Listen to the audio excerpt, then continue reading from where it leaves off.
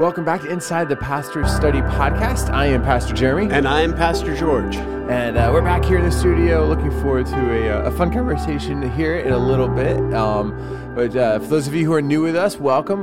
We are a father and son pastoral team serving in the city of Methuen, Massachusetts, just north of Boston. And we're local church guys, and we are excited to be here and having yet another conversation here in the podcast studio, talking about the things that pastors tend to talk about throughout the week.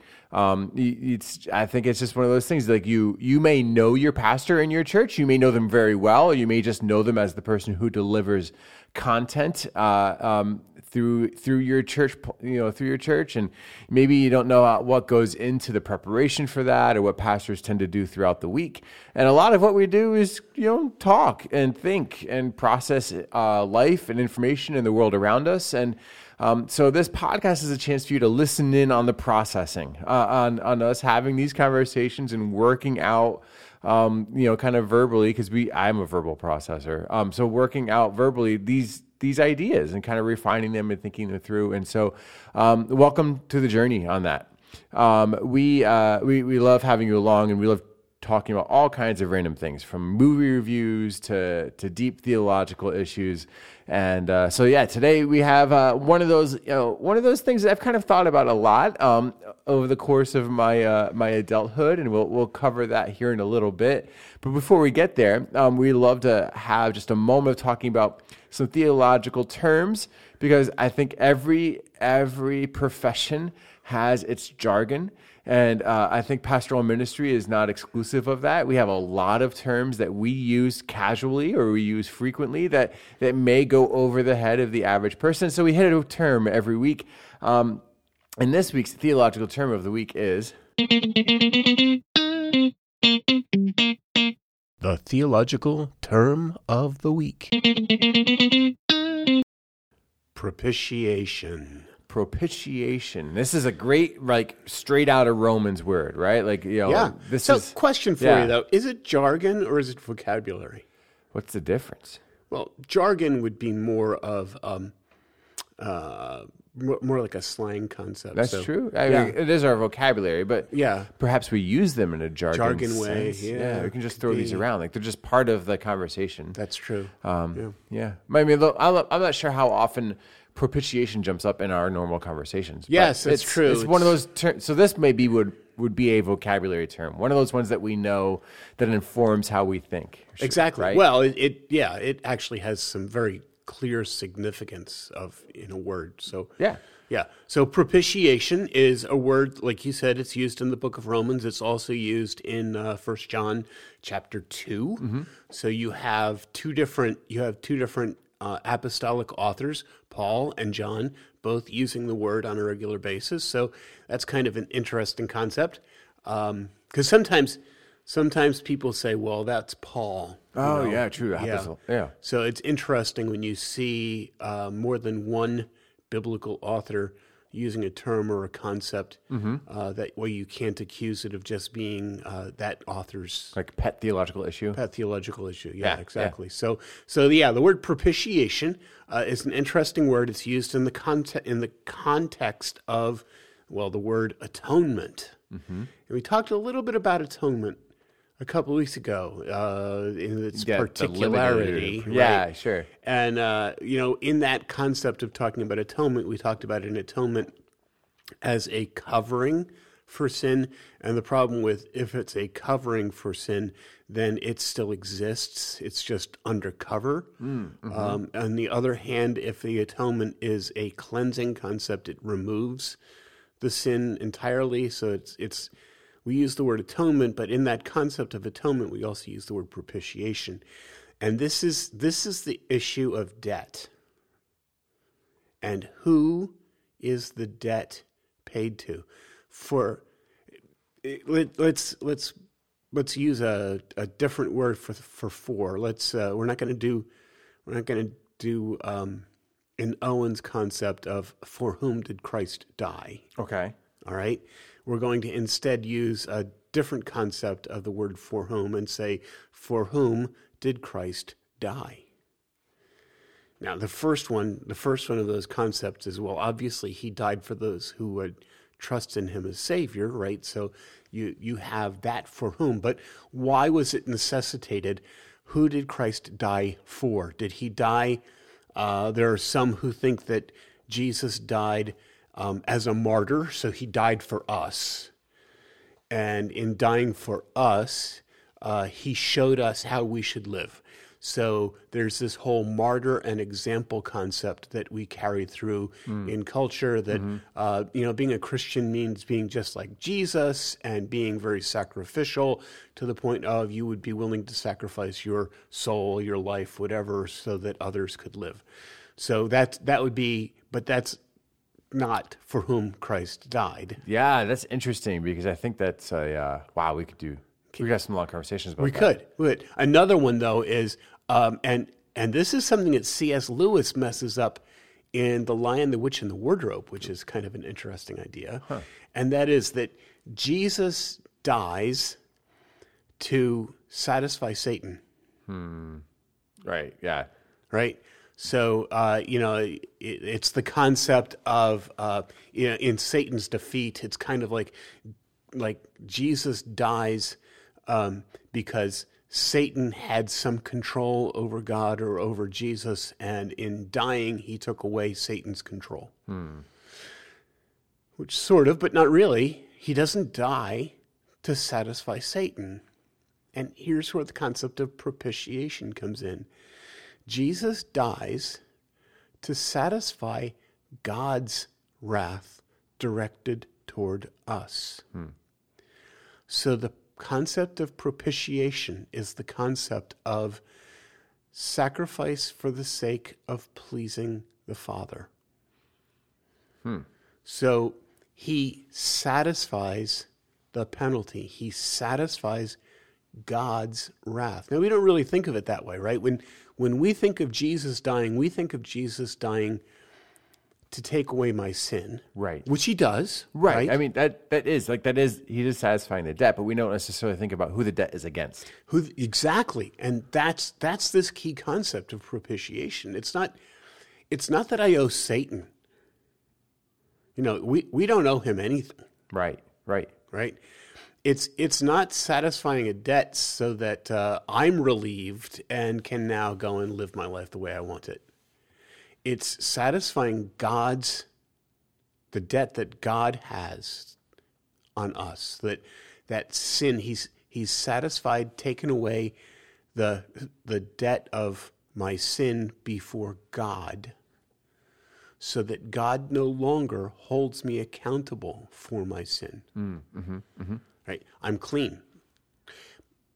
It's the idea, I talk about this idea of settling debt concept. It's the idea of I'm justified, I'm brought to zero, but then I'm plussed. Right, because that's the idea of justification, which is another term. Justification brings us back to even. Yes. Right? You owe $20,000 on your car loan. You pay that thing off. Now the car is yours. It doesn't belong to the bank anymore. At that point, you're even, right? You just own the car. Right. So this is different. Right. This is propitiation. Is God doesn't just bring me even. He makes me his own. Yeah. So he justifies, and then also he satisfies his wrath, and then opens up the opportunity for me to be a son, an adoptee, a family member. An heir. An heir. Yes. There's the concept of propitiation. God was angry with me because of my sinfulness. Jesus dies and takes away his wrath. Yeah. So the owner of Visa Corporation pays off your Visa bill and then not just hires you to work for Visa. That's not even an appropriate analogy, right? You just become the person who has all of the resources of Visa now available to you. You become a primary stockholder. Yeah. Yeah. Yeah. Like you're on the board. Yes. Yeah. Yeah. So that's this idea, right, of propitiation. Not just that your sins are forgiven, but that your debt that you have owed, which you could not pay, is now forgiven, plus you are now a member and heir of God's family. And key concept, and God is satisfied. Yeah, because ultimately, totally satisfied. Ultimately, your sin is against him. Yes. Right. Yeah. Not against Satan. You're not tempted by Satan to do bad things, and so he's this like little imp who sits on your shoulder and tells you bad things, and you give in. Like you willfully sin. Like you willfully sin against God. You can blame Satan all you want, but it's you who does it. Satan may tempt and get in the way and create difficulty in life, but ultimately you're responsible for your sin, and often you're the one you're the one choosing to do it, and you're not forced to do it by Satan. You're the one who chose to do it, and because you're the one who chose to do it, God's angry, and the only way to satisfy his anger, there's nothing you can do to like apologize enough or change that enough or offer enough penance or like enough good things to on weight that willful sin that you've committed. It needs God himself to intervene, exactly, and create that moment of forgiveness. And then not only because he's God, not only does he forgive, but he offers so much more. So here's a concept we don't handle a lot, and that is my sin angers God. The loving God, my sin makes him angry. And the only thing that satisfies that anger is Jesus Christ dying on the cross for me. So that's the essence of propitiation, that he is the satisfaction that takes away God's wrath, not just covers it up like an atonement, but washes it away and makes it perfect. Because that's the shortfall of the law. You can get again more things that we can go down the road on here, but like the law exists to kind of illustrate all of these areas in which our own efforts fall short. Yes. And so when you're talking about this scapegoating idea in Leviticus, you're seeing something that really it falls short. It doesn't quite satisfy the need. And which is why it has to keep happening. And the law has to keep happening because the need is never satisfied. And you need the change of the Father to come in. Like you need the Son. You need that sacrifice because the penalty is too great for you to handle. Right. So the law exists to show you this failure that like you can do all you want here. You're going to run out of perfect spotless lambs. You're going to run out of goats to set free into the wilderness.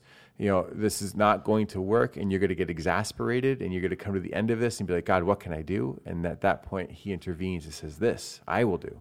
I'll do it. Yeah. I'll do it. And I'll take care of it. Not only will I take care of it, but also this. Yes. Yeah. And that's that idea of propitiation. Yeah. So in our Bible reading, like I have a little Bible reading group, and we're working, Bible in a Year group, and there's a place for comments at the end. And somebody had made this comment because a number of us are reading, I think, in the ESV. It's like a broad version, lots of different versions being consumed. A number of us are in the ESV, and the scapegoat idea like sparked a conversation that came up recently because in the ESV they don't actually use that word scapegoat. Oh, really? They use a proper name, which is Azazel. Azazel, yes. Yes. So I tapped into that here a second ago, just like, oh yeah, scapegoat. We just had this conversation. What in the world is an Azazel? And the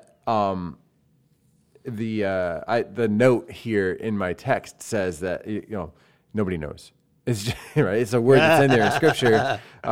It could be the name of a place. It could be the name of a particular known like demon or something like. But traditionally we've always used this term scapegoat in that area. So is that just like a term? Like the ESV is just because we don't have like a clear interpretation of the word. They're just throwing the actual word in there with a note like, "Hey, we don't have the clear interpretation of this." Yeah, but context tells us this thing. Yeah, the transliteration concept is becoming more and more. For example, I'm doing a Sunday morning class with some of the guys here at Marsh. And we're doing Psalms. We're just taking a Psalm from David. We're only doing David Psalms. We're skipping over all of the Psalms from Solomon and Korah and Jeduthun. He's one of my favorites. And we're skipping all of those and just doing Psalms from David. And there are quite often musical terms. Like yesterday, we were dealing with a shigayon. Oh, yeah. Yeah. And, there are others, like a migdal or, and anyway, they all have, they all have some meaning. And you can apply a meaning, like the meaning for the word Selah, right? Everybody sees the Selah, and you say, well, what does Selah mean? And Selah means, it comes from the word meaning, lifted up. And it may have actually been a musical term that says, we're going to do a little musical interlude here. Yeah, guitar solo. So that you can think about this, right? Yeah. And so one of the best ways of taking a Selah is just say it means think about it. Mm-hmm. Well, if you wrote think about it, in all of those psalms that have a Selah, people would just read it and say think about it, and they wouldn't take the time to it's just another word actually find out what's going phrase. on. Yeah. Right. So in some ways, I think the ESV is resorting back to some of these transliterations because they don't want you to say, well, it's just a scapegoat, and then B, the other thing that they're doing is they're driving you to resources to say, what is an Azazel? Yeah. I mean, the same thing is happening. We were reading in Mark, too, and Mark really likes to use the Aramaic terms that Jesus uses. Yeah. That don't necessarily, they don't always translate over, but sometimes, I think Mark tends to use... Mark or Matthew? Well, are they both the same source? No. That's a fun conversation. I know. I don't believe that, but yeah, we could. Oh, yeah. Well, friends, we could really wrinkle your brain with Q, couldn't we? Oh, we could. Can we use that word Q? I don't know. Can you? Because it's synonymous now, right? I don't know. Oh, I think we just got black marked on this. So, So the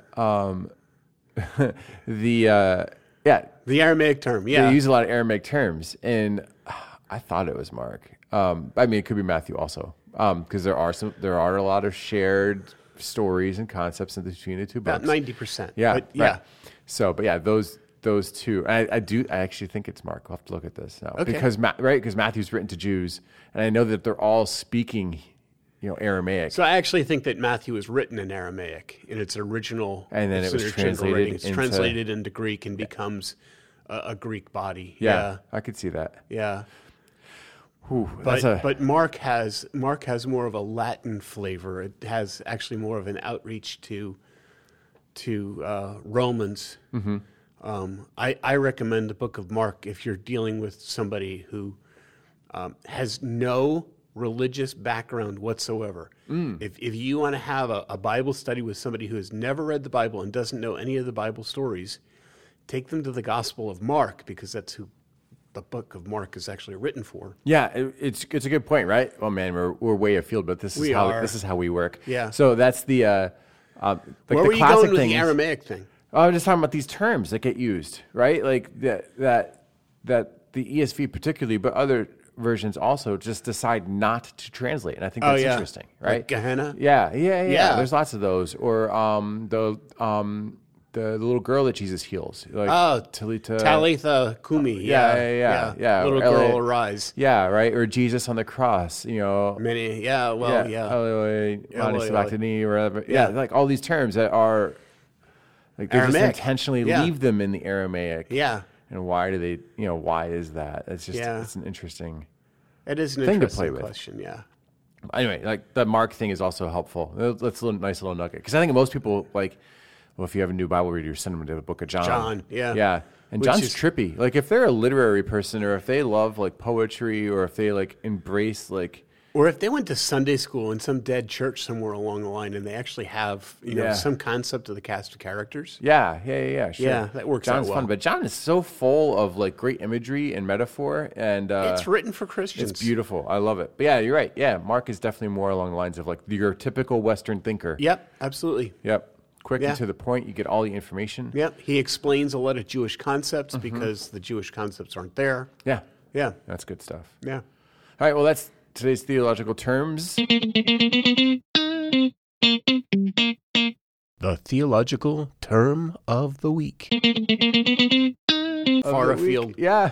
Yeah, maybe one of these days we'll actually have that conversation about which New Testament which gospel New is Testament first? gospel is first. Yeah, because Yeah. I feel like we're in the minority on that one. We are. Yeah. Yeah. That one's fun. We'll get there someday. We friends. should. I'll write it down. Yeah.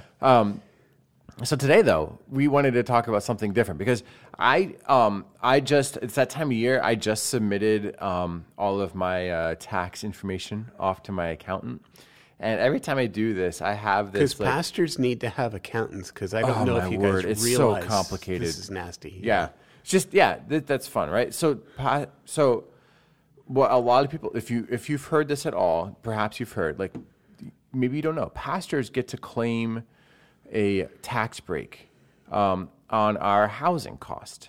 So we can show to the IRS a lower income because our housing is not taxable. Which is wonderful. It's a wonderful benefit. What most people do not know is that we're also seen as self-employed By the Social Security Administration. Yeah. This is good because I want to talk about that too. So that means that we pay double on that end of our taxes. Yes. Most people, we have to pay the employer portion and the employee portion of our Social Security, Medicare, all that SSDI stuff. And most people don't even know that there is an employer portion. They just figure that their Social Security tax is 7.5%.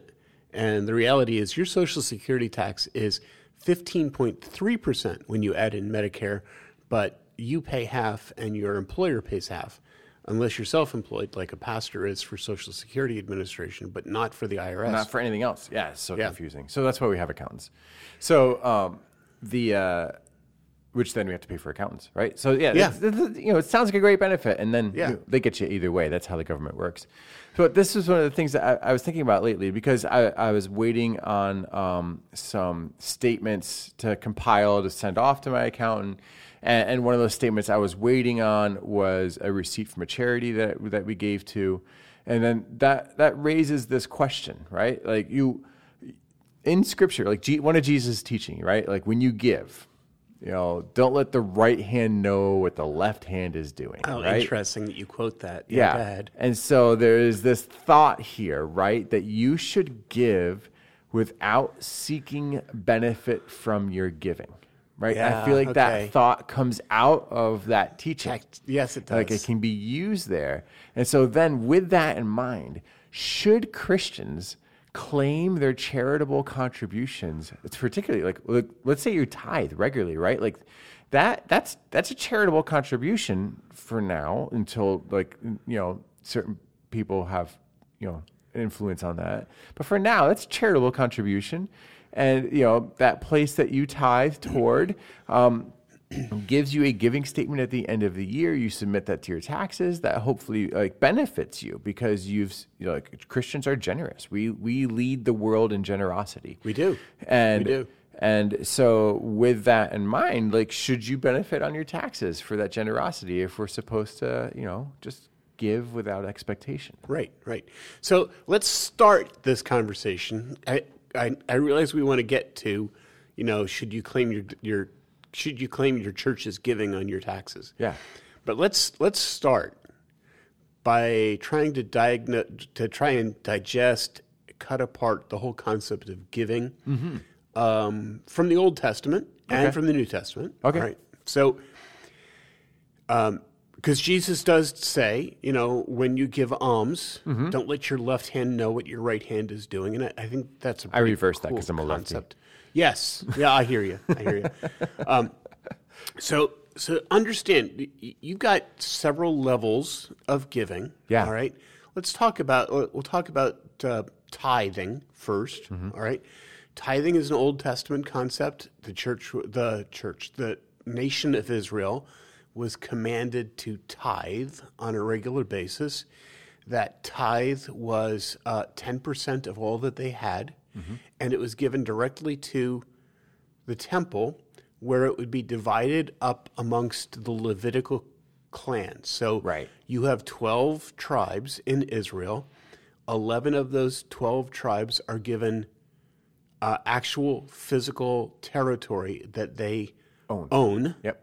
And is under their name and will be in their name forever. And 11. Assyria. But so 11, but some of you are looking at me and say, but there's 12 tribes of Israel. And yes, there are. And there are 12 land tribes. And that's because the tribes of Joseph get a double portion because Jacob considered Joseph his firstborn son. Mm-hmm. So he gives Joseph a double portion. The tribes of Manasseh and Ephraim are each tribes that are given a portion that are of land. given a double portion of land because they belonged to Joseph. Mm-hmm. All right. The tribe of Levi is cut out of land holding. They still have flocks. They still have herds. They still have all of the things that normal, everyday Jewish people have, and they're given places where they can graze their sheep on a regular basis. They're given cities that they can live in. They're given all of that freedom, but their total income comes from the temple. And what God says to the nation of Israel is, you're to take 10% of your grain, and 10% of your wine, and 10% of your animals, and 10% of your wealth, and you're to give it into the temple, and that 10% is then going to be divided out amongst the entire family of Levi, so that they also gain a blessing from being a part of the land. Mm-hmm. So your tithe is supposed to support that. There are offerings in the Old Testament, and offerings were identified with my relationship with God. So they go beyond. The tithe is your basis. Your right? basis. Yeah. Right? Everybody starts. This is where we start. Everybody's going to be equal. Mm-hmm. And the best way to be equal is to use a percentage. 10% across the board, everybody's equal. Now, I would imagine, by the way, that the Levites tithed. Sure. And it was just kind of cycling back into the temple, which was again cycling back into the Levite family, but it was still a statement to the Lord of their. Still a statement to the Lord. Okay, tithing identifies an individual as belonging. You are one. Offerings identify your relationship with God. I give a sin offering or a guilt offering, which says that my relationship has been broken. I make an offering. I have a fellowship offering. That's an offering that I make that says I have a relationship with God that connects me to God and connects me to others. That was actually an offering that you ate part of, and you gave part of it to the Levite who was actually sacrificing it, and just a part. Yeah. All right? Potluck. Right, exactly. Yeah. A potluck concept, it was having fellowship, right? So tithes, offerings. And then in addition to offerings, by the way, there is a temple tax in the Old Testament, and that's initiated later in the Davidic monarchy. Right, the temple doesn't exist for a long time. Temple's falling apart. Uzziah says, I bet if we asked everybody to give one shekel, that we could maintain the offering, maintain this building. And so they had a 1 shekel tax, and everybody brought their shekel to the temple. They actually took a box, drilled a hole in the top, and just said, drop your coin in here.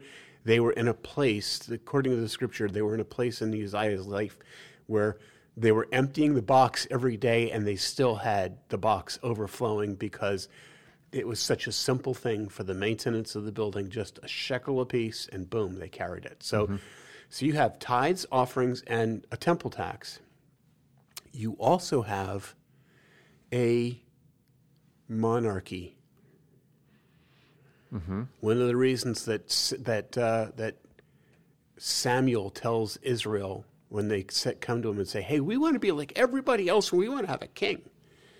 One of the things that Samuel says is, if you have a king, he's going to take your sons to be in his armies, and he's going to take your sons and daughters to be servants of his in his house, and he's going to take of your flocks, and he's going to take of your herds. He's going to basically, you set up a government with a king, he's going to tax you. Yes. Yep. And Israel says, great, let us be taxed. So so you have government, and you have a taxation system that rises in Israel, at That times flexes, right? At some point, it becomes so burdensome that it creates a split. Yes, exactly. Yeah, exactly. it creates a civil Rehoboam war, right? saying, "You thought my dad's taxes were big? Yeah. Just wait till you see mine." You Yeah. know, and it just gets crazy like that. So here's the deal. I give, or we as Christians carrying the concept forward into the New Testament, have the concepts of tithes and offerings. Mm-hmm. Somebody has said, I don't see that the Bible ever commands tithing. Well, you know what? Jesus commended it. Sure. It's the only thing he says good about the Pharisees. Yeah. In kind of a backhanded That's true. sort of yeah, way. it's a little passive aggressive, but he does say that, doesn't he? Little backhanded way. You tithe if you dill, your dill and your mint and your cumin, and you neglect the larger things. Don't ignore the first things. Do the others too. Exactly. Yeah. In fact, in Matthew, here's this really crazy phrase about that tithing of your dill and your cumin. Mm-hmm. Jesus says, "As you should." Yeah. Yeah. Like, Yeah.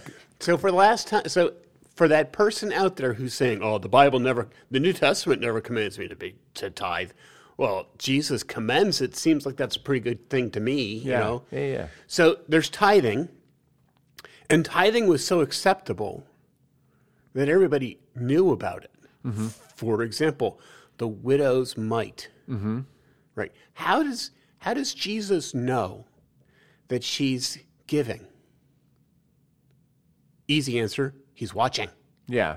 The scripture actually says that Jesus had set himself up.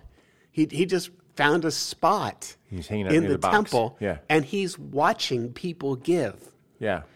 And when the widow gives her 2 cents, he turns to his disciples and he says, "You see this lady?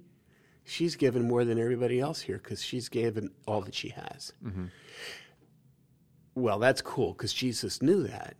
But guess what? Everybody else in the room knew that she'd given. Right. It was. Yeah, you're right. Because it's still a public thing. Sure. That's observed. Yeah. And that's kind of why I know a lot of churches have gone to the passive offering concept where they just have a box in the back. Mm-hmm. And quite honestly, I despise that. Mm.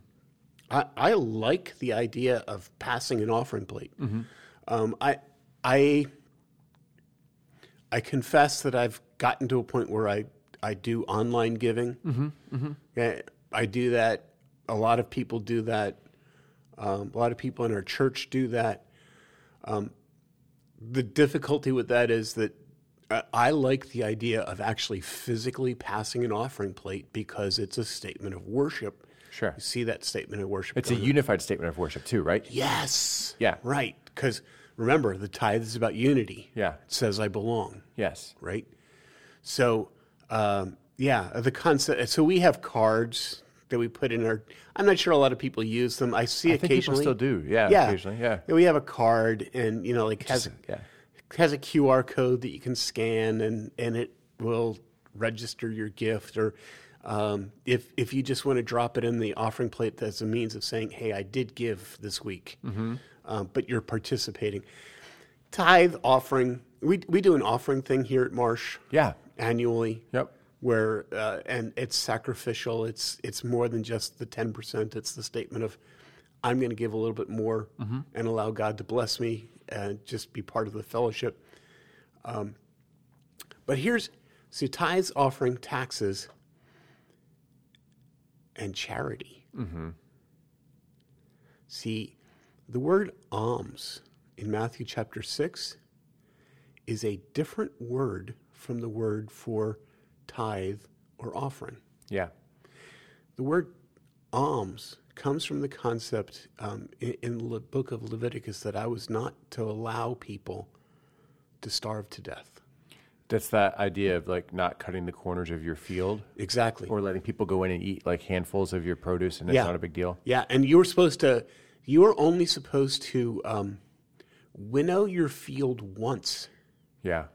Right? So those of you who aren't farmers, which is I think it's 94% of you out there, because only 6% of the United States is actually in farming. The other 94% of you just eat the good stuff that good farmers produce.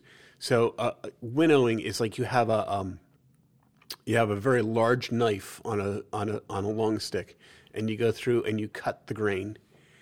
And when you cut the grain with that size, and sometimes they would actually have a basket, so that the grain would fall into a basket, and you would gather that and tie it with and that would be a sheave, and you would cut it, and it would drop. What God says is, you winnow once. Mm-hmm. Anything that doesn't cut, you have to leave. And then the welfare system of Israel is that idea of, you have the corners that you're not supposed to cut because they're hard to cut anyway. Mm-hmm. So you have the corners that aren't cut. You have any grain that you've gathered together, that when you're gathering it together, it's fallen out. Mm-hmm. And you have anything that didn't cut.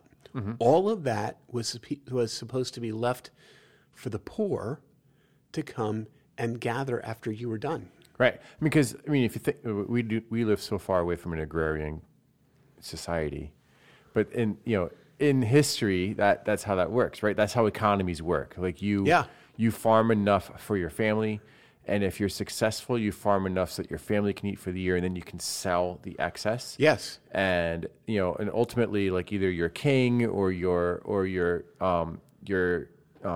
culture, your country, they will help commoditize, but it will turn that excess into something that maybe even your country can export, and that becomes a way of your country generating wealth. So that's kind of how that works in this time period, right? Like each family has to farm their own food, basically, right? And if there's excess, that gets sold, right? Right. But under the law, you farm in such a way that those who cannot farm for themselves or do not have enough in their own yield from their own family farm can come and reap from yours also, so that they have enough to survive. Right. It's called gleaning. Yep. So here's the deal. In that culture, you also grow up a subset of the culture whose employment is begging. Mm-hmm. Yeah. It's a very specific set of people. It's something that's far outside of our present day culture, but they are individuals whose job, whose role in life is to be beggars.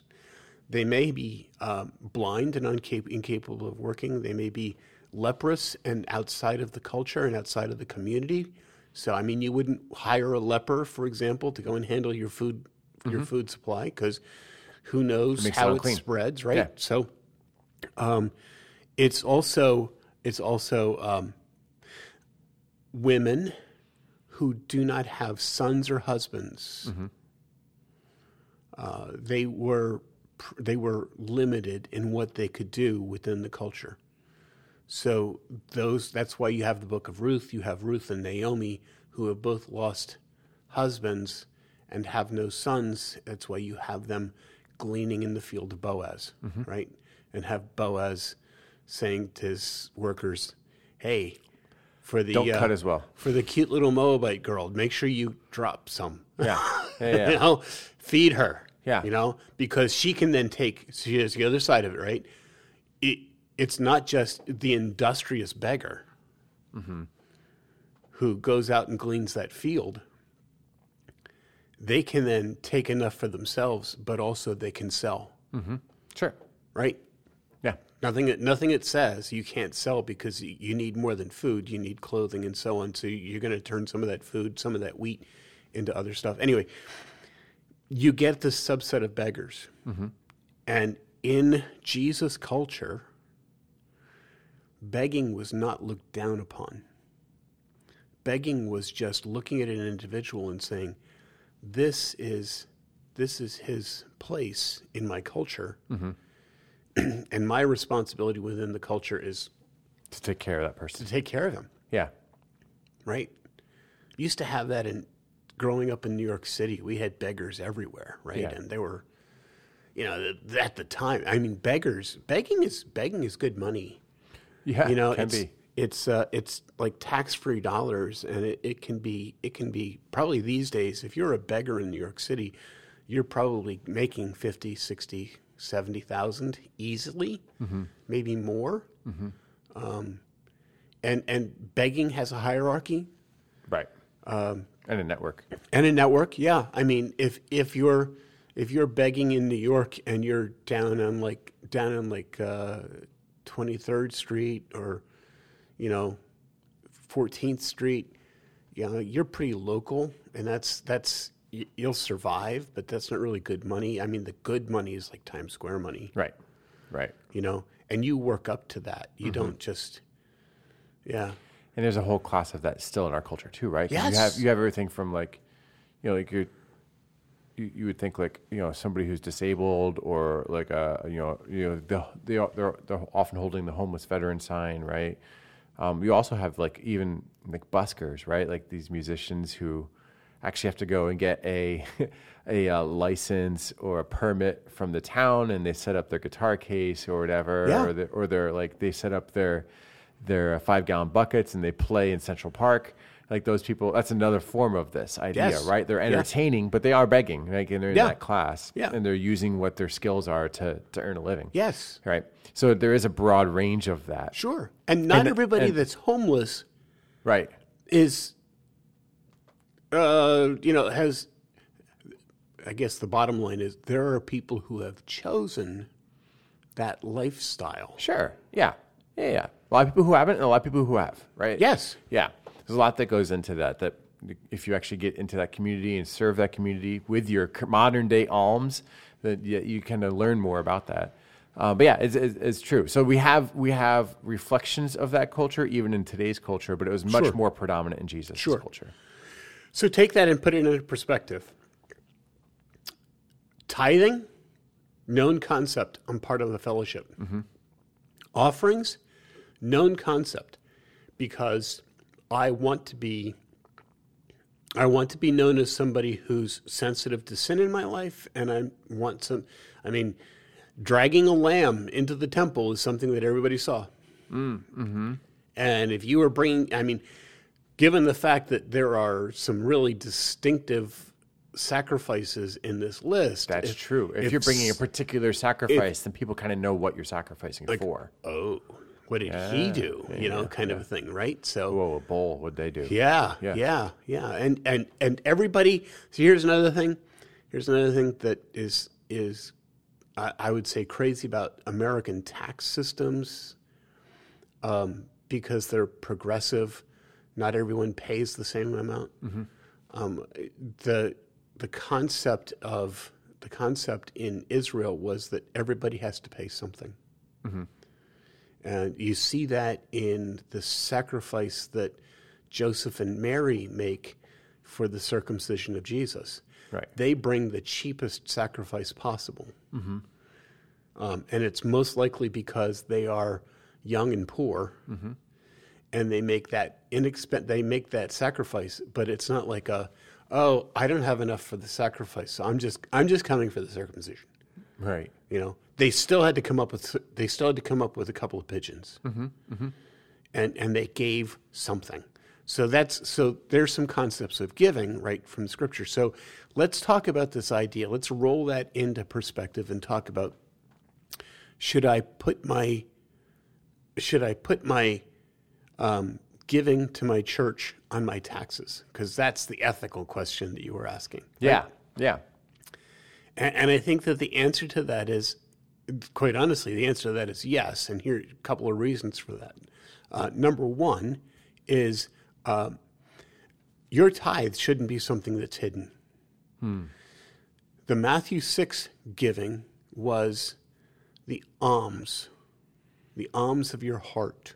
And here's the thing. If you're walking down the street and you see somebody begging and you stick your hand in your pocket and you feel cash, give it.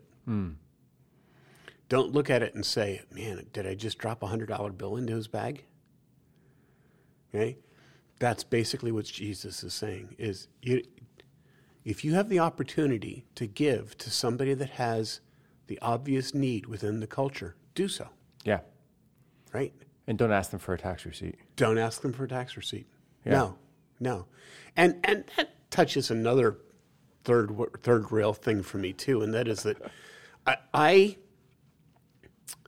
tend to despise charities, unless they're really good ones. And I kind of have my own personal list, but if you're giving. If you're giving because you want to feed hungry Jewish people for Passover, what are you doing? I mean, who are those people? I mean, isn't it better to find poor people in your own community? If you're going to a church, which I hope you are, if you're going to a church and you know that there's a family in your congregation with young children, 5, 6 years old, and you know that this family isn't very wealthy, I don't think there's anything that prevents you from setting up a 529 plan for them. If God has blessed you with wealth, but has not blessed you with children, why aren't you helping the children in your church? And I'm not talking about teaching them Sunday school either. I'm saying, why aren't we need more people in churches who are willing to look around and say, I have poor people in my church. I need to take care of them. Now, there are churches that don't have poor people. What do I do with that? Well, find some poor people. Yeah, and bless them. And bless them. Yeah. And bless them directly. Listen, from what I understand, the federal government takes 75 cents out of every dollar that goes to welfare. If you're saying to yourself, well, the federal government's going to take care of this, I pay my taxes so that they can help people with welfare. Yeah. Exactly, right? Which, doesn't that sound a lot like Ebenezer Scrooge? The government takes 75 cents out of every dollar and gives 25 cents to the average person who's receiving welfare. What would happen if we direct deposited that? What would happen if we as believers in Jesus Christ, and quite honestly, here's the deal: prior to the New Deal, the 1930s. The government did not have a welfare system. Prior to the Great Society in the 1960s, the government did not have the massive welfare system that we had. What we had churches that ministered to the poor and took care of that, and somewhere along the line, the government tried to grab it. All right, enough of a political soapbox. What we should be doing is we should be finding poor people and meeting their needs. And that's not something that you can then put on your taxes. Your giving statement, here's the deal. When the government says, did you give to charities? Did you give to your church? Be a good steward and just say, yep, I gave to my church. I gave my tithe. I gave an offering. I gave, whatever. The government says you can take it. I drove for this youth event. Yes. Here's the mileage for that. Yes. Or I track your miles if you're taking individuals to doctor's appointments for the church, or any of that. Do all of that. It's the little stuff. It's the little stuff. It's the small stuff which adds up big time. That Jesus says, don't be worried about that.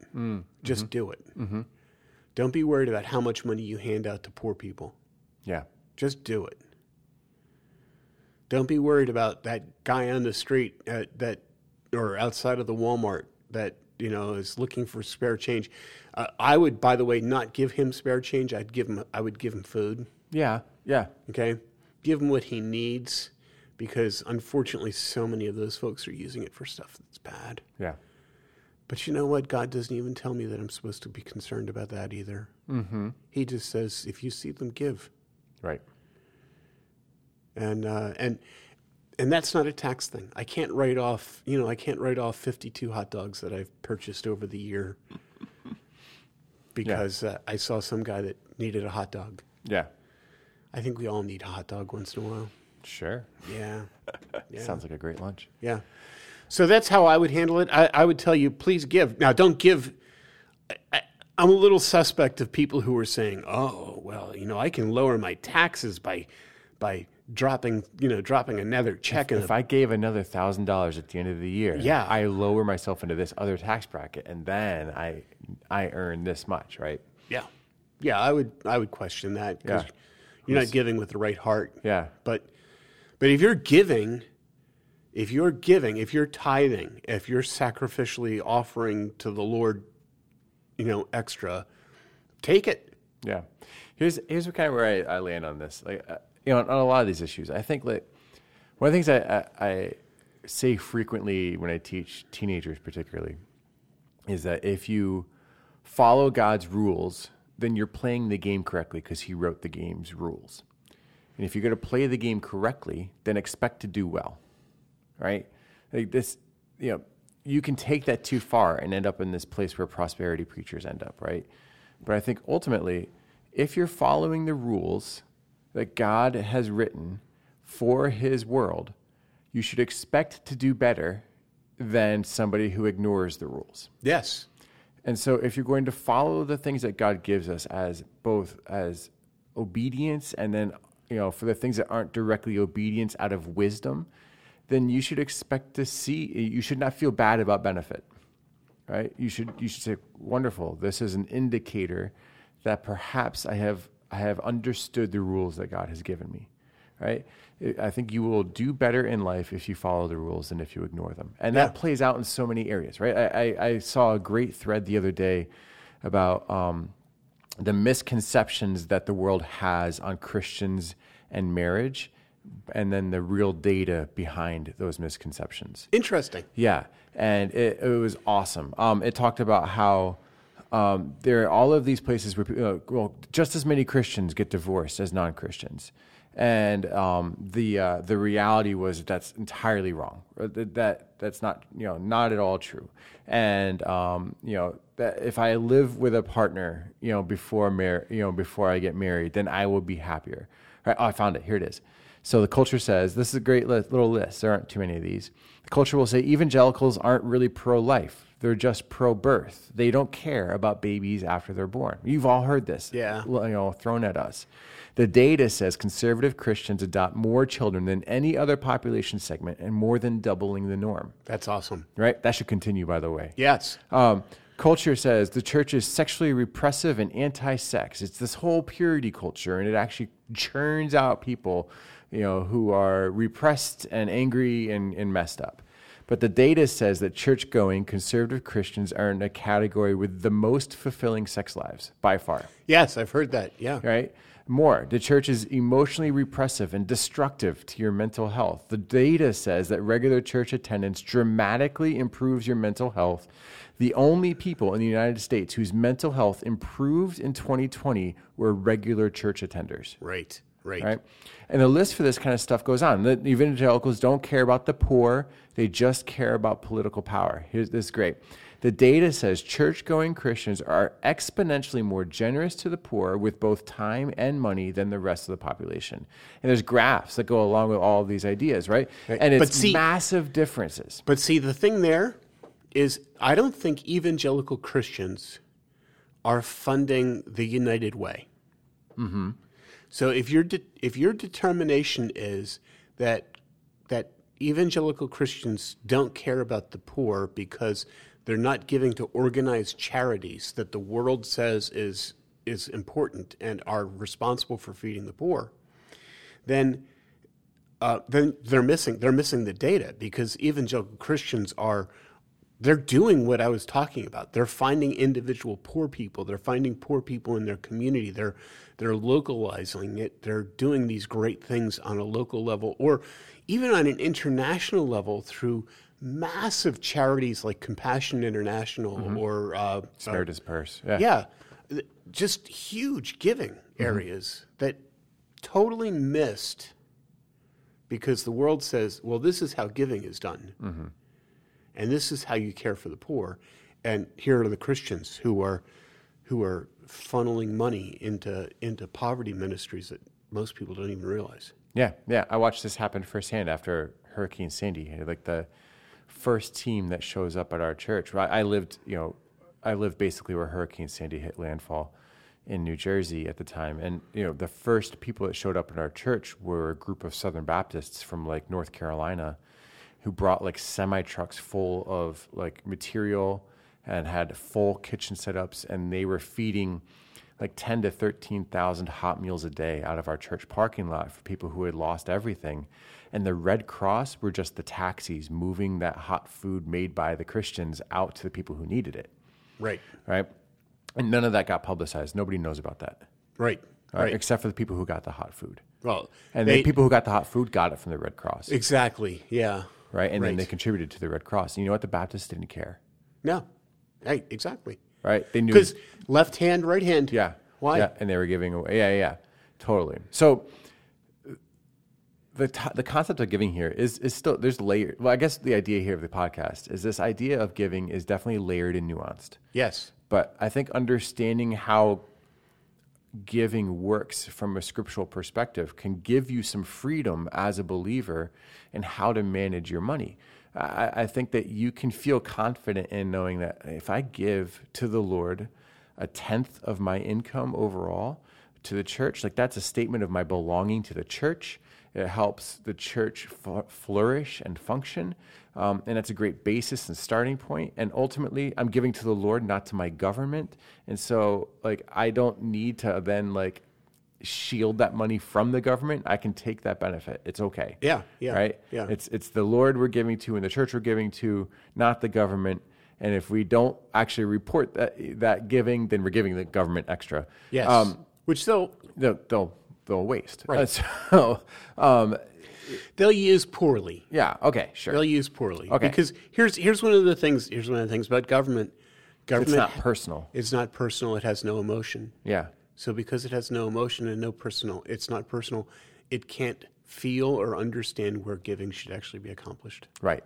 So I think that if you set up a budget, keyword, you should do that. Okay, you set up a budget, and in your budget, you identify tithing as like the number one item. I put in the budget form that I give to people, the tithe comes before your taxes.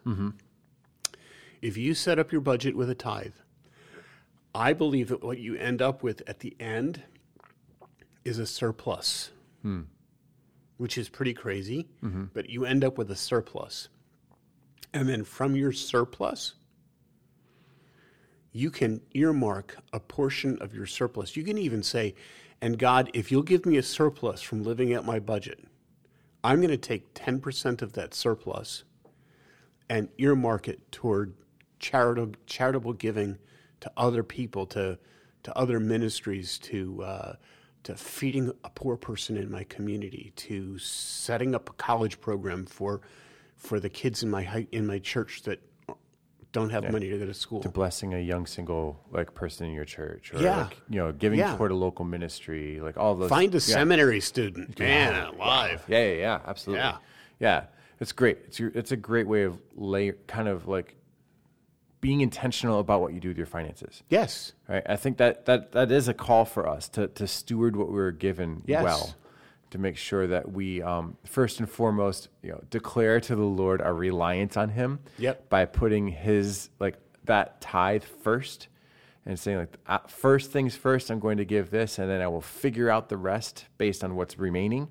And then you do that, and then at the end, what comes out of that, you can then give in these other spaces, whether they be offerings that come up, or that could be sacrificial, or gifts to missionaries or people that specifically. All of that can come out of that excess. Yeah. And watch God continue to multiply that. That's what I've experienced. Always. By the way. Yes, me too. The more carefully I've managed my finances, the more freedom I have found to be generous. And I think the most fun thing in the world is to be generous. Yes. Nothing beats that feeling. As somebody who's even been a recipient of a lot of generosity in my life, I would also say nothing beats the feeling of just being able to slide like a gift towards somebody who's not expecting it and watch them being blessed. Yes. It's really fun to do it anonymously. We love doing that.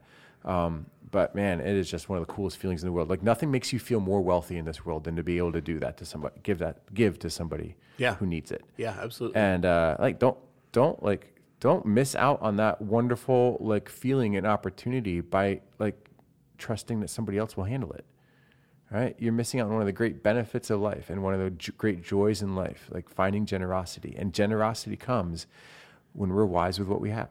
Yeah. So be wise. Be with wise. what you have. Yeah.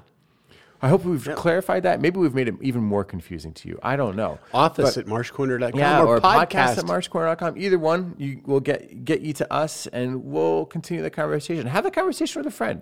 Talk about it over dinner around your kids if you have them. Please. They need to hear about this. I know that like having money conversations can be awkward at the dinner table. This is a good one to have at the dinner table. Totally.